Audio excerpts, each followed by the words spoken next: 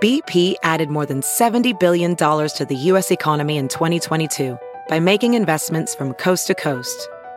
Investments like building charging hubs for fleets of electric buses in California and starting up new infrastructure in the Gulf of Mexico. It's and, not or. See what doing both means for energy nationwide at bp.com/investing in America.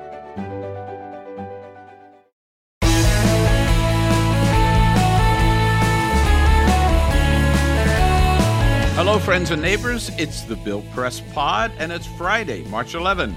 Time for this week's Reporters Roundtable. For the third week in a row, the war in Ukraine dominates the news, with Russia more and more targeting civilians, which many people have called a war crime, which it is.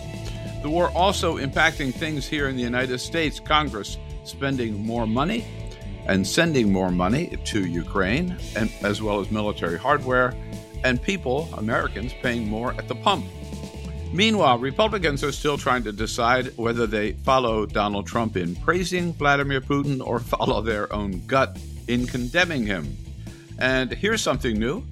Congress actually passed a bill this week, a big bill, $1.5 trillion, with another $13 billion for Ukraine, and more money for the military and more money for social programs, but strangely, no more money for fighting COVID.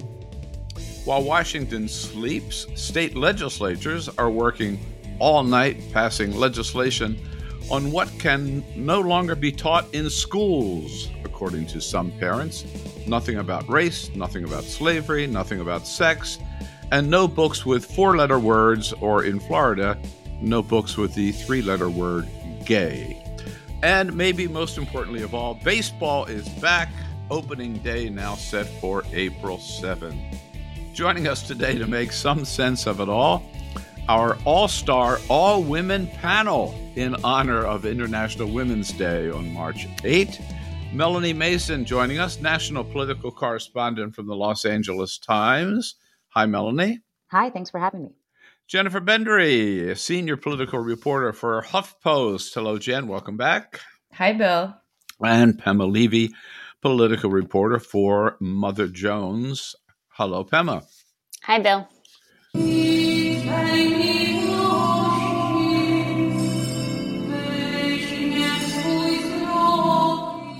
And those are the voices of a choir singing in a church in Ukraine in the middle of the fighting. But of course, the Ukrainian people are not just praying, not just singing their songs or their hymns, but taking up arms, making Molotov cocktails, and actually fighting in the streets to save their country. Jen Bendry, is this the war in Ukraine now the one issue that we found that to unite Republicans and Democrats?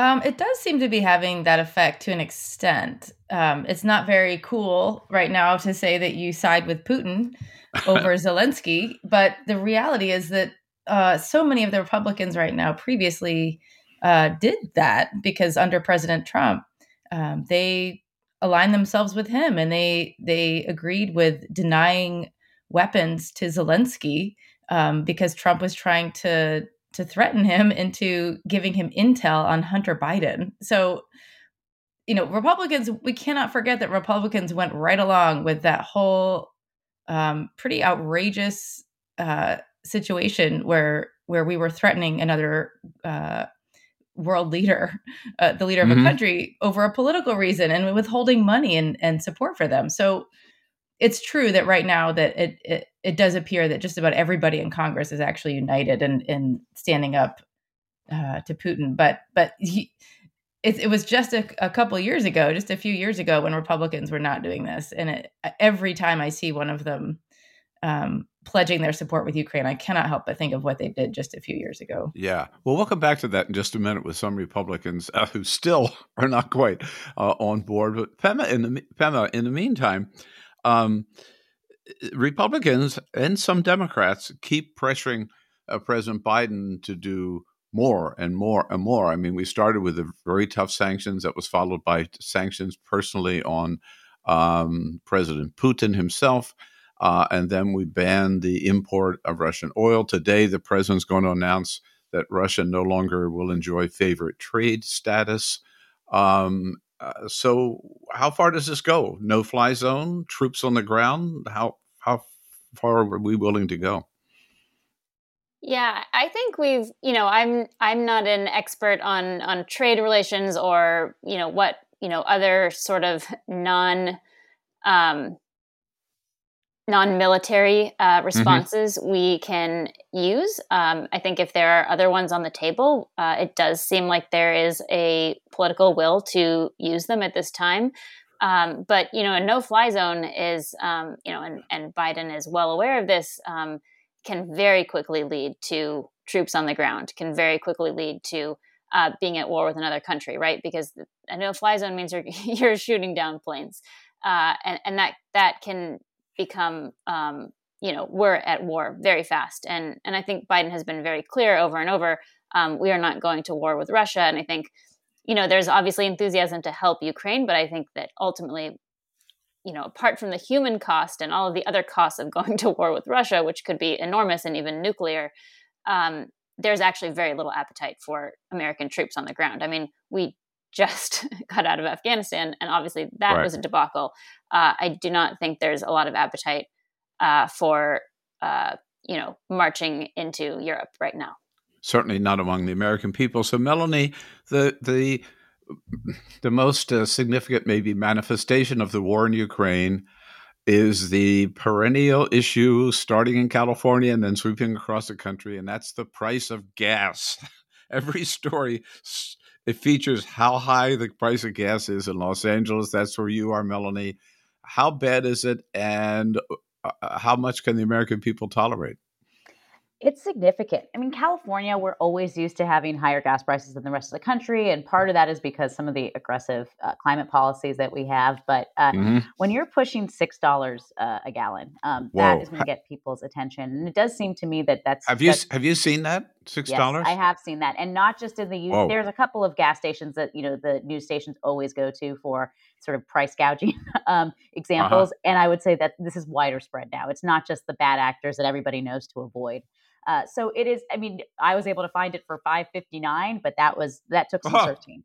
So I think that obviously, perhaps it's not quite that extreme in the rest of the country, but it does feel like this is the week where the rubber hits the road, in the sense, no pun intended, in the sense of American people are actually going to be feeling now consequences of this war. And I think that there has been so much support in public polling, and we've seen on social media and others, for the Ukrainian people, and certainly President Zelensky. But I think a lot of that was because we were able to sort of watch it from the comfort of our homes and not necessarily have any direct consequences. And that's starting to change. And so one of the things that I'll be looking for in the coming weeks is, do we start seeing a shift in the polling, a shift in the support, once it's not just sort of a hypothetical support for the democratic ideals, but actually something that is impacting people's bottom line?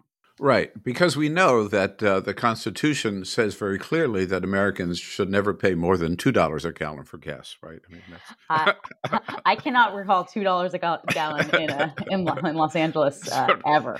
That's sort of built into us. All right, Jen, I want to come back to some of the Republicans who can't quite shake Hunter Biden, can't quite shake that narrative of Donald Trump a couple of years ago. And we heard it this week from freshman Congressman Madison Cawthorn speaking to a group of reporters in Asheville, North Carolina. Here he is. Remember that Zelensky is a thug. Remember the Ukrainian government is incredibly corrupt, and it is incredibly evil, and it has been pushing woke ideologies. So Zelensky's a thug. The government of Ukraine is incredibly corrupt and incredibly evil. Does he represent any particularly big slice of the Republican Party? I haven't seen a single Republican rushing to back him up, so I'm going to say no. Yeah. That is pretty out of step with literally everybody. I mean, if anything, I would interpret that as his undying love of Donald Trump and just doing anything he can to associate himself with Trump, who, is a cult of personality. I mean, people still love Trump, even though Trump himself has, more recently sort of softened his tone from saying that Putin was what did he say, like a savvy genius or something? Yeah, right. And now he's sort of walking it back a little. But I mean, Madison Cawthorn is just sort of a hot mess all the time and just saying crazy things and out there on a limb because he is, like all members of Congress, is up for reelection. And I think his whole persona is that he is a fringy right-wing, Trump loving guy. And so as extreme as he can get is kind of his jam. And don't forget that his tweets, Madison Cawthorn, some of the stuff he was saying came up right around the same time he was charged for driving with a revoked license for the second time since 2017. That means he now has 3 court dates scheduled, 1 for his license and 2 for separate speeding citation. So this guy is like, it's like he just keeps throwing out crazy things and ignoring the law, and that's going to get him reelected. That's his plan, I guess. Yeah, you mentioned the social media. I mean, that particularly, Pema, is where the narrative about Russia and Putin it continues, and a lot of it is from Trumpers or Trump-related. Here's a comment, for example, to show how deep this goes. We've had this convoy of trucks going around the Beltway making, I don't know, whatever point they're trying to make. And one of the truckers was interviewed on the local news this week about the war in Ukraine. Here he is, just a comment, I think, showing how deep this big lie goes. The deep state has always made Putin to look like the bad guy. But he's a good guy. He's taken out all the biolabs, child trafficking areas, adrenochrome harvesting areas. So, Pema, where's that coming from, right? Direct from Fox News? I mean, I think what's so interesting about these narratives, I mean, because, you played the clip from Cawthorn, is that it sounds exactly like Russian propaganda, right? I mean, this is what Putin and the Russian state is, jamming down the throats of their own people, which is, that Ukraine is run by Nazis, right? And thugs, and they're evil, and we have to go, liberate them. And so, social media, obviously provides a very easy way to, bridge those gaps and communicate. And I think we've seen that, throughout the Trump era, the way in which some, not all obviously, but some of the conservative media ecosystem has, you see that the train of information, right, from like RT or something, and then it ends up on Gab, and then pretty soon it's on Reddit, and then it's on Fox News in some form.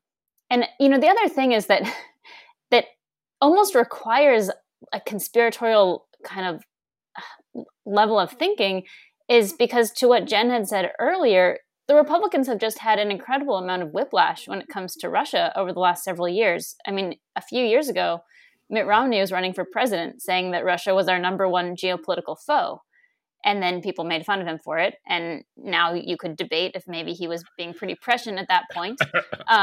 But everyone was saying, no, Russia's bad. See, Romney was right. And then Trump comes along and he praises Putin and gets help from Putin and won't condemn Putin. And then all of a sudden, even though Putin has helped Donald Trump win the election, and so all of a sudden there's this scrambling to get on Russia's side. Well, now the entire world is opposed to Russia, and now there's kind of a lot of them are scrambling back to the other side. But it's an incredibly confusing place for people to be if you want to be loyal to Donald Trump and follow public opinion. And it totally makes sense to me that just hewing to the facts is not the way to to deal with this.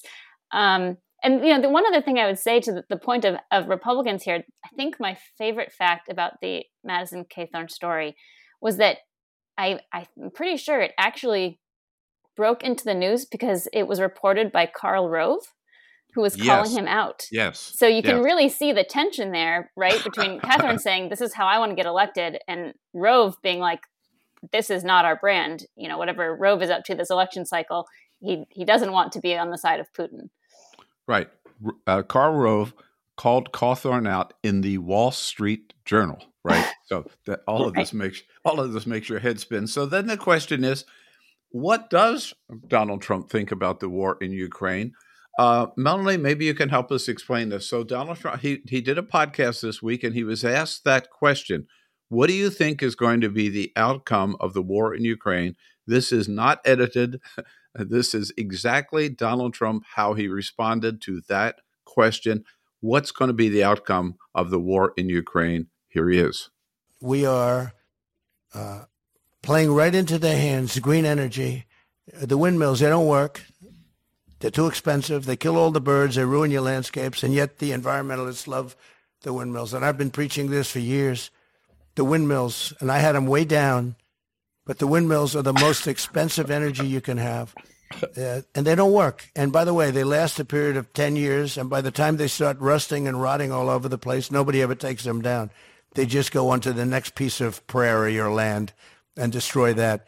It's incredible that they want, but other forms of green energy. So, Melody, did he not hear the question? Or I think that you can generously sort of see where the train of thought would go if you're filling in the blanks, right? There is an argument, which is that because of this involvement, that we are now cutting off supplies to Russian oil. And I think that there is the sense, particularly among conservatives, that environmentalists are going to take advantage of this moment to try and remake our energy sort of mix. That is, of course, not what he articulated. He just jumped straight to the windmills. And give President Trump credit for this. He's been very consistent on windmills. Yes. He's been less consistent on Putin, but he's been very consistent on windmills. So I do think that he kind of then locked into a more comfortable gear. But I think more broadly, this also just reflects, I think, the reflexive contrarianism of the Republican Party right now, whether it is Trump or the more establishment Republicans. And I know that a lot of the congressional Republicans have not sided with Putin, have made their alliances much more with Ukraine. But even still, there is this reflexive kind of contrarian. They have to find something to criticize about this. And so then it's criticizing President Biden for both not being tough enough on sanctions, and they need to go after the oil. But as soon as you go after the oil, you're going to, gas prices are going to raise. And so that's Biden's fault too. And I guess that's sort of the benefit of not being in the majority, is you just get to find something wrong with whatever the policies are. But that's certainly sort of the one consistency is reflexive contrarianism across the board. And we also know, of course, in Donald Trump's thinking that windmills are no good because sometimes the wind doesn't blow, just like solar panels are not good because sometimes the sun goes down. So there you go. Let's come back. Jen, Congress, the Senate yesterday followed the House right 1 day later and passed a bill, $1.5 trillion. This was kind of a rare event in Washington these days, right?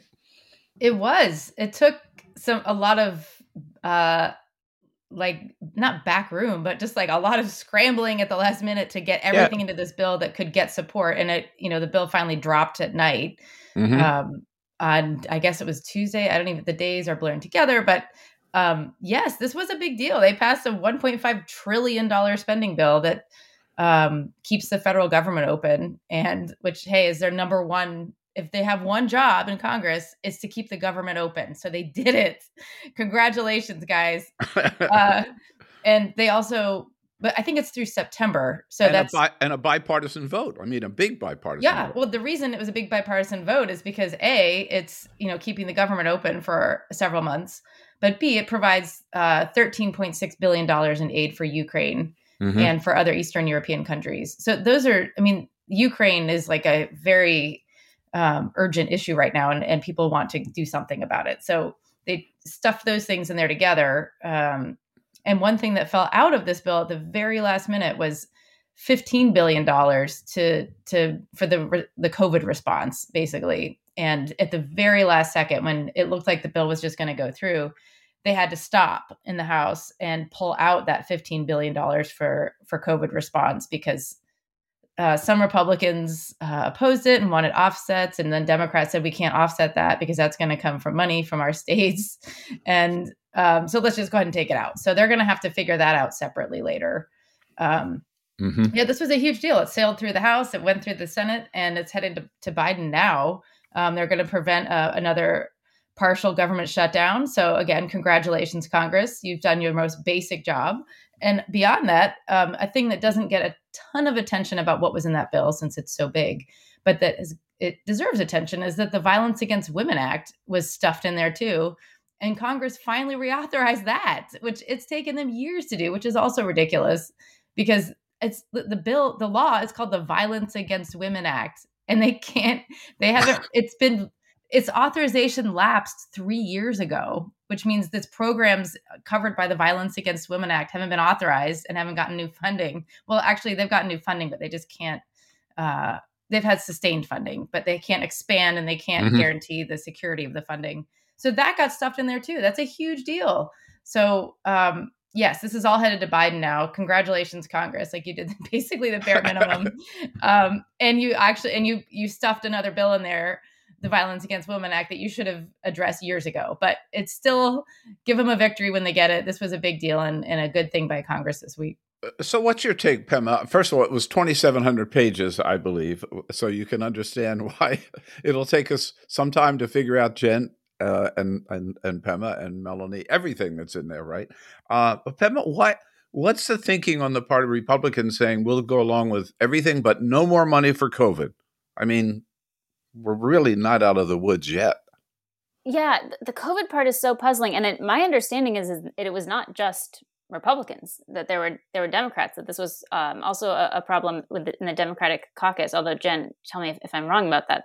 I'm not a congressional correspondent, but that is my understanding.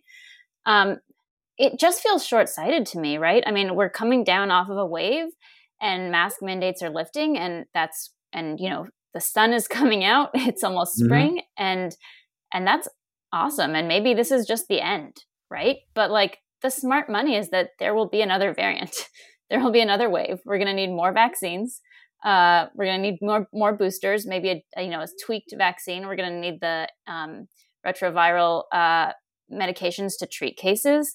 We're going to need enormous testing capacity in the future. And, kicking that can down the road after 2 years of knowing what it's like to live through a pandemic and not be prepared is not something that I do not understand that line of thinking. I'm very sorry to interrupt, but I just would like to say that is way too reasonable and forward thinking for Congress. Like, I don't know what this is that you speak of, but everything you said, which makes 100% sense, is not something that they would do.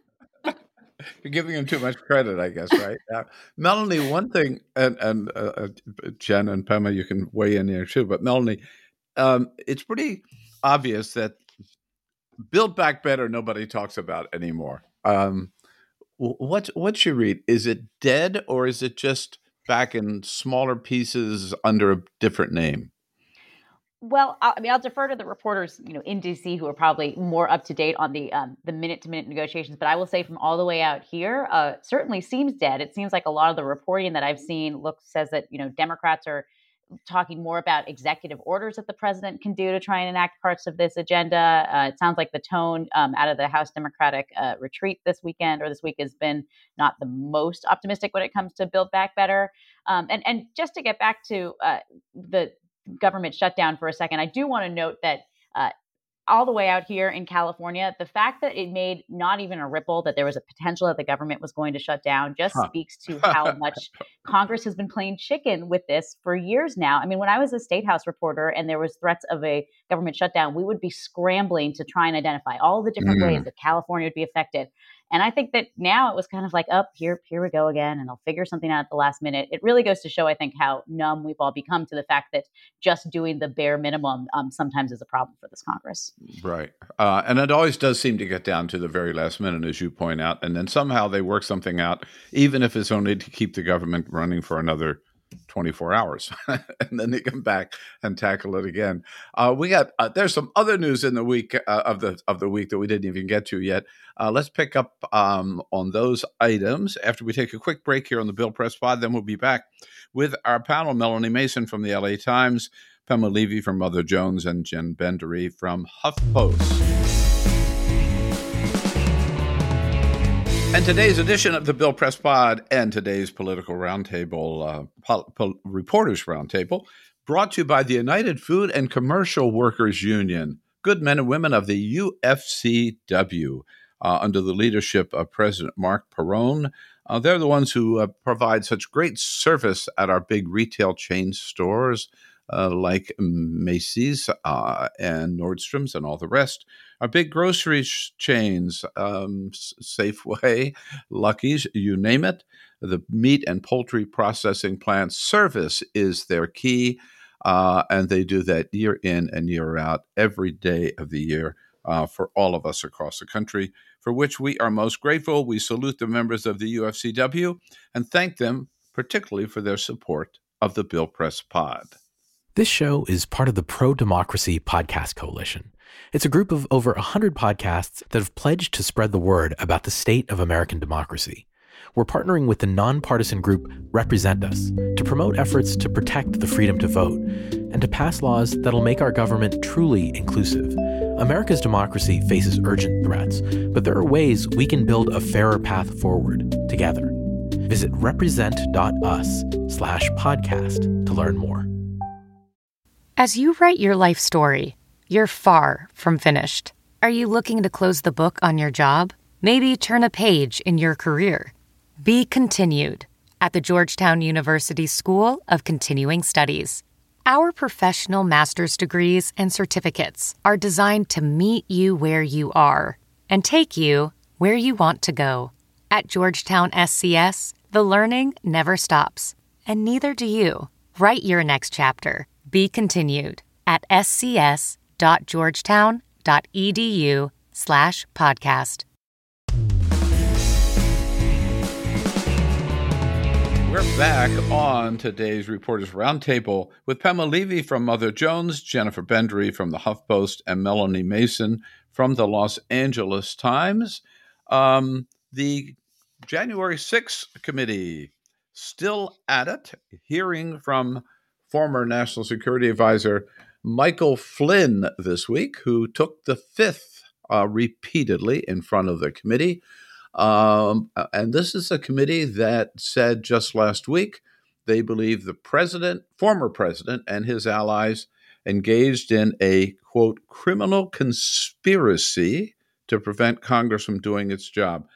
Jen Bendry, what's your take on this committee? Is it getting close to issuing a report, to holding public hearings, or close to filing criminal charges against the former president? Well, the committee leaders have already said that they want to have some of their proceedings public this year. And you can say it's because it's an election year and they want this to be, visible to everybody out there leading up to the November elections. And it's a little helpful to Democrats' case. But I mean, personally, I do think they should make this stuff public. It's egregious what happened. And as the more time that goes by, I think people, and if you're not living in DC and were personally affected by what happened on January 6th, you're kind of moving on. So I do think they're going to start making some of these hearings public. And the big question is, are they going to go after Trump? Mm-hmm. Are they just going to go, slowly continue interviewing other people connected to Trump? I'm not sure if they're going to be able to go after Trump. I mean, it's a very difficult case for them to make, to prove that to prosecute him for potential criminal crime over this. And there's a lot of attention on Attorney General Merrick Garland right now and what he's going to do with this. But the committee is no joke. Like this is not for show what they're doing. They are basically going, and Merrick Garland has laid this out himself. The goal here is for people to, you start with the most obvious people who have done something wrong, and you go for them, and then you build out a web and you go up, right? Mm-hmm. Right. So they've done a ton of work in the January 6th committee that we just don't see. There's like thousands of hours of interviews and extraordinary resources and et cetera. So I think there could be some bombshells this year from that committee. And I don't know that it's going to end in some kind of criminal charges against Donald Trump, but I think that what they're doing is very real. They're issuing subpoenas. There's already started, a couple people have gone to jail already connected to January 6th. So there's real momentum here. The question is, how high is this going to go? And especially before November, not to make everything about politics, but this is certainly going to affect the November elections if something happens that's a bombshell in this committee. Right. Well, Melanie, this doesn't mean it's going to happen, but it would seem really maybe, I don't know, unacceptable or wrong were the committee or the Department of Justice to just focus on the foot soldiers and not follow it up the ladder to the person who inspired and incited the insurrection. Well, and there's certainly indications that that's something that the committee is at least considering, because we saw in a brief last week in the efforts by former Trump attorney John Eastman to block his emails from being turned over to the committee, that they laid out an argument that hinted, or maybe more explicitly said, that they believe that that Trump may have engaged in criminal or fraudulent behavior, and therefore these emails should not be subject to attorney-client privilege because of the crime fraud exception. It was very interesting. I watched that hearing with John Eastman this week, and ended up with the judge ordering that he is going to review some of these contested documents to see if they are indeed privileged. The judge in his order did not touch on this argument that the House is making with regards to this crime fraud exception, but we're expecting a much longer decision to come down once he actually says, whether emails will indeed be handed over to the committee or not. And I think that might be our first clue as to sort of how much the legal world is seeing validity in the argument that the House is mounting. Of course, they haven't presented a full case, but they have certainly pointed to certain things that the president has said, or certain things that have been in already released communications that are, you start to see a case trying to build about the sense that the president may have defrauded the people of the United States. And so I do think that that is absolutely a thread that is worth continuing to watch. And that does at least hint at the idea that they are trying to go after the big fish in this operation. And Pema, back on January 5, in a speech at the Justice Department, the Attorney General Merrick Garland said, I'm paraphrasing, but we will follow the facts and follow the truth wherever it leads, no matter how high it leads. Sort of an indication, right, that that they could go after Trump. Yeah, I mean, right. That hasn't been ruled out, and federal prosecutors are not supposed to, announce their criminal investigations right before charges are made. We've, seen that rule broken and with a lot of political fallout in the last few years. You really, there's, I think if anything, Merrick Garland is a by the books kind of guy, right? And when you go by the books, you don't announce these things ahead of time. So then obviously that leaves us and lots of other people to sort of try to read the tea leaves and look through the documents and try to, make interpretations and guesses as to what is going to happen. And yeah, we just don't know. But I do think that the January 6th committee and the work that they're doing will have a big role in that because, they are basically what is keeping this in the news, right? I mean, and they've done, their press strategy of, kind of drip, drip, drip, drip, every few days. It has been really effective, I think, in keeping things in the news and keeping this topic going. And I think that, to Jen's point too, like at some point, I do hope there are public hearings because this is something that you can't, not everyone reads the New York Times, right? Not everyone follows the drip drip. And it is important because, the former president attempted to stay in power by having his followers violently, invade the Capitol. And there's, an entire political party minus, 2 of its members who won't even participate in investigating this. And, when you think of an election coming up, you, if you're Democrats, I assume, want to, remind the American people what the 2 parties' view of January 6th is. Yeah, and I think the chairman has said, as Jen pointed out, that they do want to hold public hearings. I've seen April and I've seen May, so I think we can see that as soon as they finish their first, and they're almost there, finish their first round of interviews. So a couple of you have mentioned we are in the midterm year. This is 2022. We're in the midst of politics. One primary has already been held in Texas. And both parties are looking for their message. I'd like to get each of you your take, not that I think any of us cover these issues on a day-to-day basis, but Democrats seem to think their message is going to be, look at all we've got done under President Biden, look at the economy, look at COVID, boom, boom, boom. While the Republicans seem to be gathering around this message in more and more states of, we're the ones who are going to protect parents and kids from teachers who are going to teach bad things to our kids in schools. It started in Virginia, where Glenn Youngkin, one of his big issues was we're going to get Toni Morrison's Beloved out of schools. But it's wide ranging. It's laws passed in Florida, laws passed now in, I think, pending in Georgia, that teachers can't teach about slavery. They can't make white kids uncomfortable by telling them about slavery. They can't make all kids uncomfortable by talking about sexual orientation or about trans or gay, or books that should be banned. Mouse should not be taught. Beloved should not be taught. Huck Finn should not be taught. How serious is this, and how effective is it? Jen, you want to start us off? Sure. I mean, to me, this is what Republicans do. This has been happening for decades, that when in doubt, start a culture war right ahead of an election. This is what they do. I mean, I remember this.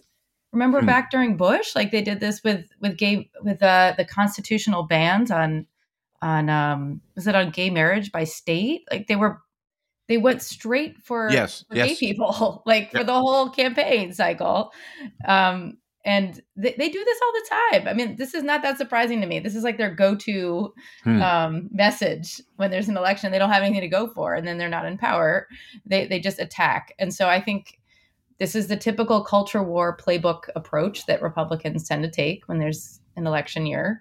And I think that if you follow some of the more political messagey members of Congress who are in leadership, like Elise Stefanik, who's the House Republican Conference chair, I look at her tweets a lot because she sort of signals to me what their messaging is. And you're going to see a lot of words just like chaos and, like never, like words like never, always, Biden fails, like just like these buzzwords. But the theme seems to be, let parents decide what's best for their children. Exactly. No more forced masks. Don't teach them about white people being bad in American history. Don't let them know that it's okay to not be straight and white. It's like very basic, appealing to the lowest common denominator kind of thing, and throw in the mix of the culture war attacks. Get ready for them to blame Biden for gas prices going up and inflation. Like they're all over that right now too. And so, and they're going to have to figure out how to message around that while they're also supporting a ban on Russian oil. And it appears they're going to continue to say, I am very proud to support, a ban on Russian oil. Like we are firmly standing with Ukraine. But then they're also in the same breath going to say, our gas prices are going up and this is all Biden's fault. They're going to do this. And I don't know how they connect the dots. And I guess it seems to me if past is president, they don't care. They're just going to say things that don't match.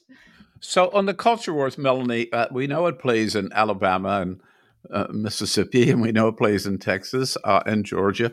Does it play on the West Coast?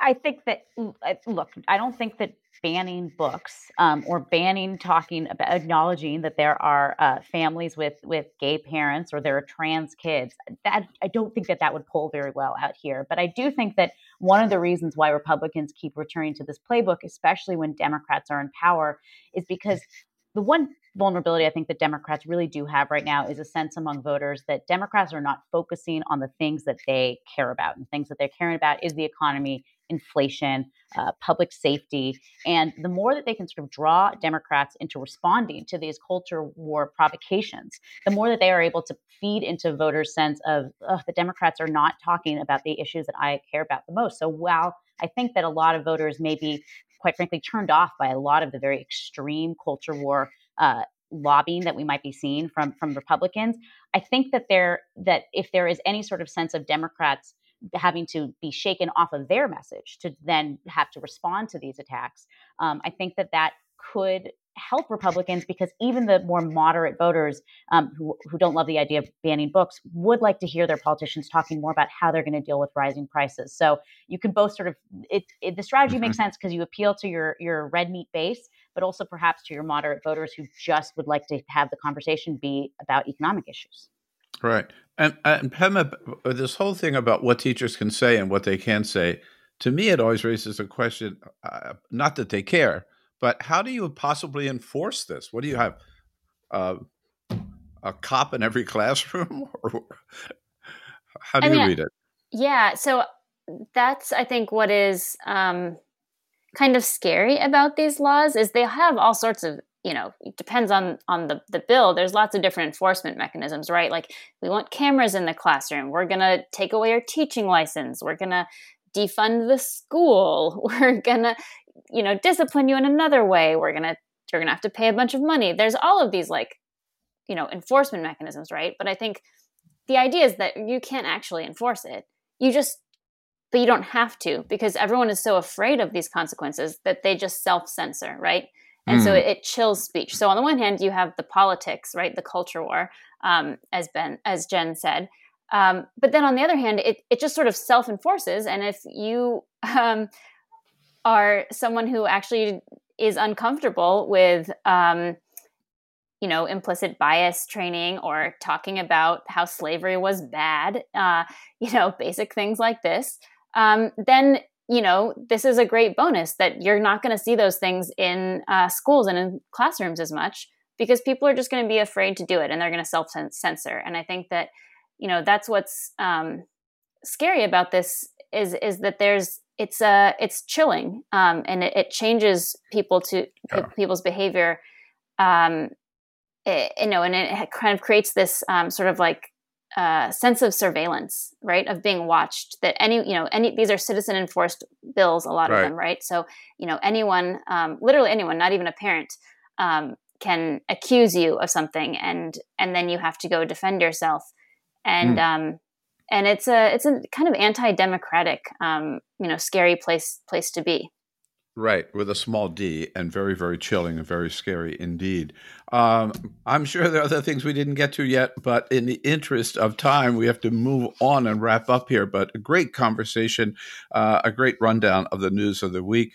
Thanks to Melanie Mason and Jen Bendry and Pema Levy. So before we let you go, there must have been one story this week that just prompted you to stop in your tracks and say, well, how about that? Made me laugh, made me cry, made me angry, or whatever. We call it our favorite story of the week.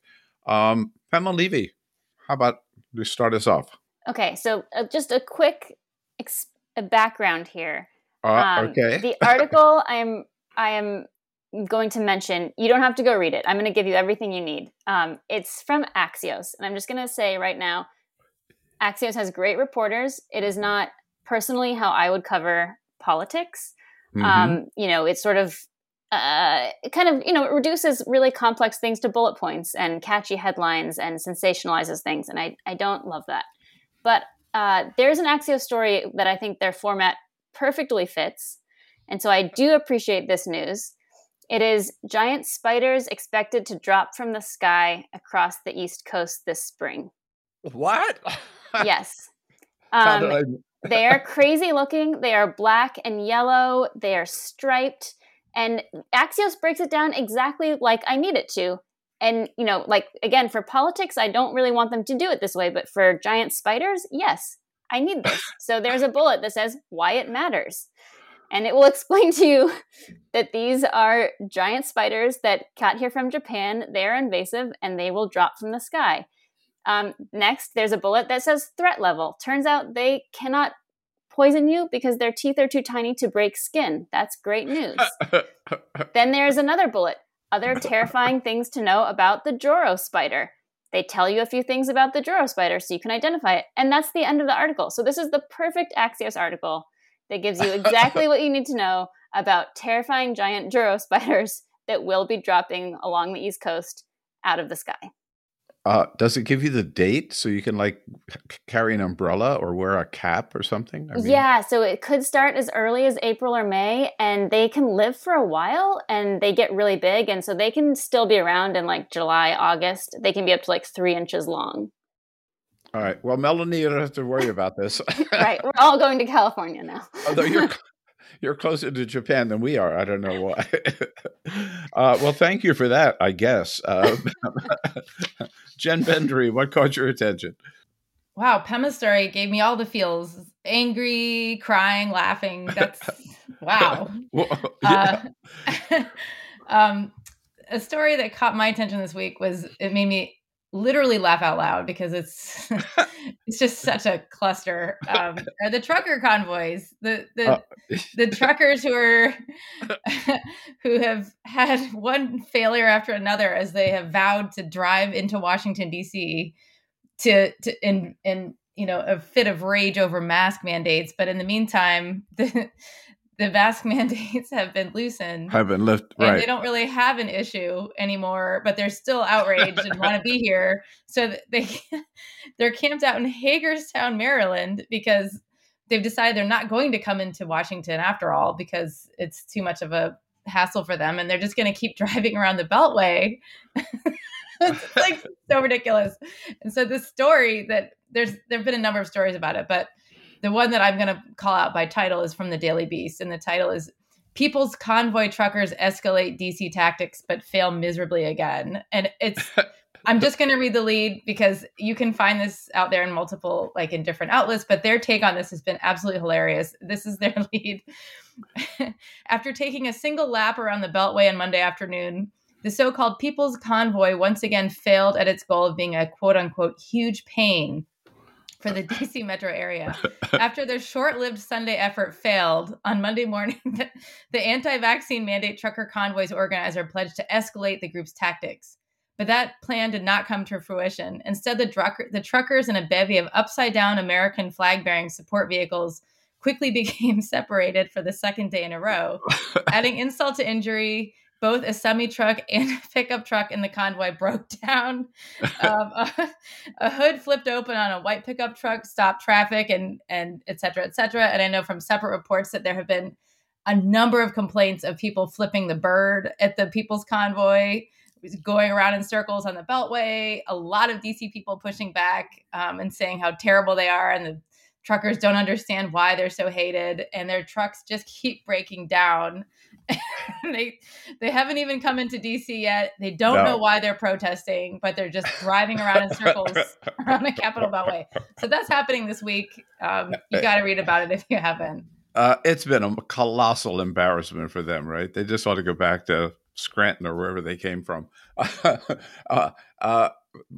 funniest line for me was that they said their goal was to shut down the Beltway, and somebody pointed out, well, that happens twice a day anyhow, every day, right? I mean, if anybody was keeping score at this point, it's basically like Beltway 5, trucker convoy 0, because it's just one thing after another, the Beltway smacking them down, just like the Beltway smacks us all down. All right, Melanie, save the day here from the West Coast. Your favorite story. My favorite story this week came from the New Yorker and by Charles Bethea, and has the headline, "Why did Mark Meadows register to vote at an address where he did not reside?" I love that story. This is just a fantastic example of just a great political investigation where Charles Bethea found out that Mark Meadows, former chief of staff to Donald Trump, in September 2020, claimed to live in a mobile home in North Carolina that is highly, highly, highly unlikely was actually his residence. And in terms of, how this made me as a reader feel, I think as a journalist, I felt both kind of envy and also sort of the joy you see when you just see a really excellent piece of political reporting. But then also a little bit of, frustration in that we have been covering for the last year and a half all of the attacks on the voting system and all of the folks on the right who are railing against things like absentee voting. And then what do we have here? We have the then chief of staff who was absentee voting at an address that it certainly doesn't appear that he actually lived. And so there is a little bit of hypocrisy in this story, but it is also just a great example of when political reporting is done right. And so cheers to him for that. And cheers to you, Melanie. I must admit, that was also my favorite story of the week. But I would just add a postscript rather than try to come up with something else to your story. One is that in North Carolina, the law is that you have to live at least 30 days in a house before you can vote and use that house as your address, which clearly Mark Meadows did not. So it is ironic that one of the people who was most outspoken about the massive fraud in voting by mail is one who appears to have committed fraud himself. But I want to point out, this is not the first example of voting vote-by-mail fraud that we've seen in regard to the 2020 election. Out in Nevada, there was a case of a lot of news about a dead woman who voted by mail. It turned out that it was her husband, a Trump supporter, who actually mailed in her ballot after she had died. And then in Pennsylvania, there was another case of a dead woman having voted by mail, and it turned out that it was her son, another Trump supporter, who mailed in her ballot after she had died. So, Melanie, it looks like all the cases we've seen so far of vote-by-mail fraud have been by Trump supporters, including Trump's former chief of staff. I don't know what that tells you, but it tells me a lot. So there we are. Hey, what a great panel today. Thank you so much. Pamela Levy from Mother Jones, Jennifer Bendry from the Huffington Post, and Melanie Mason from the Los Angeles Times. Great to have you with us. Come back again soon. We thank our members of our panel, and we thank all of you for listening. Remember, we'll be back on Tuesday with our next week's podcast, and our guest will be Ambassador John Bolton, former National Security Advisor as well, who has now become a leading critic of Donald Trump, especially about Donald Trump and his position on Ukraine and Vladimir Putin. So have a great weekend, folks. Take care of yourselves. Come back and see us Tuesday on the next edition of the Bill Press Pod.